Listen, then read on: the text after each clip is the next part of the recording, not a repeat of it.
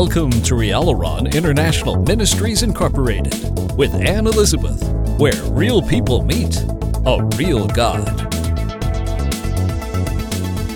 Understanding life and understanding God is the battle that we all face as humans. How did we get here? Why are we here? What do we do once we are here? What does God expect of us? Where do we find this information? Can we trust this God after all we have been through? How do we relate to one another? What is the right way? What is the way to avoid? What is the way to go? Well, surviving God is to understand God in His activity within your life. Numbers 21:4 reads, "The soul of the people was much discouraged because of the way."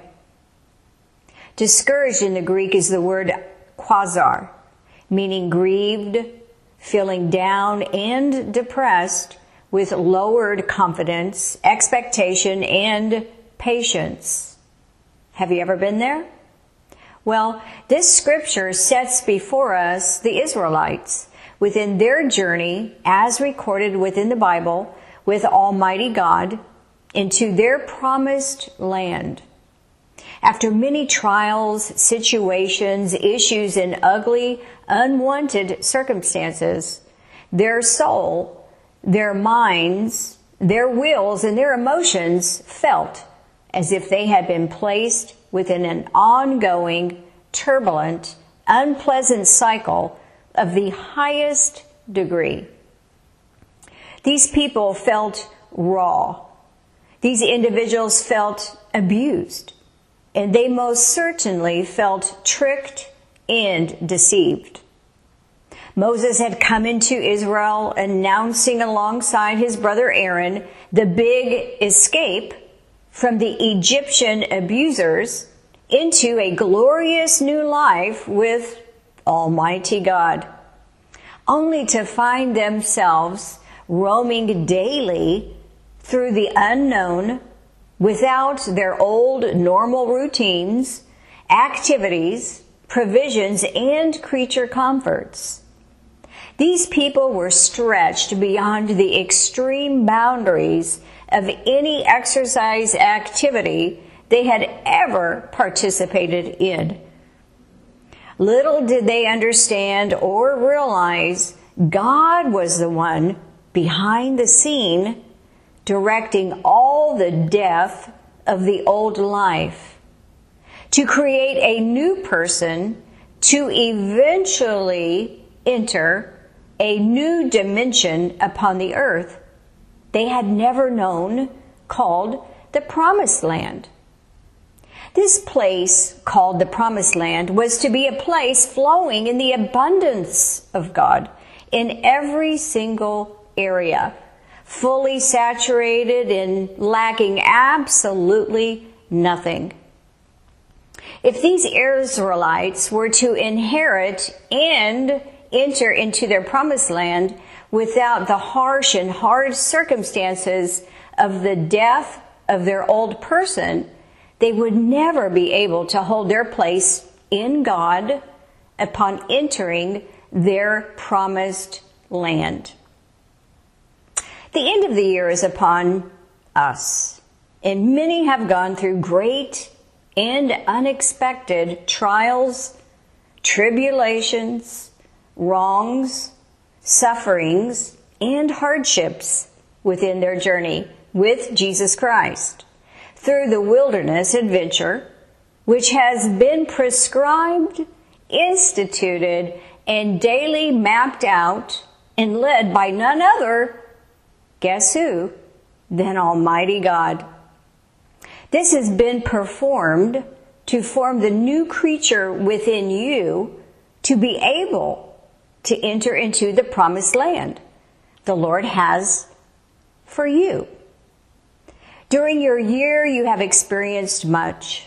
You have gone through loss, trials, tragedies, questions, sufferings, loneliness, isolation, and many have doubted and asked, where is the goodness of God? The goodness of God is found in His everlasting, sovereign person who is making you an individual who can enter into the promised land He has specifically created for you. When you do enter into this dimension and element in His timing, you will not forfeit your glorious place because of your journey you have been prescribed, traveled through, and endured.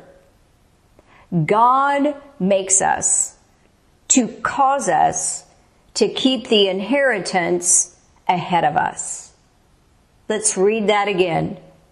God makes us to cause us to keep the inheritance ahead of us. Let us look closely at this scripture. Psalm 66, beginning in verse 8. Oh, bless our God, you people, and make the voice of His praise to be heard, which holds our soul in life and suffers not our feet to be moved. For Thou, O God, has proved us. Thou hast tried us, as silver is tried.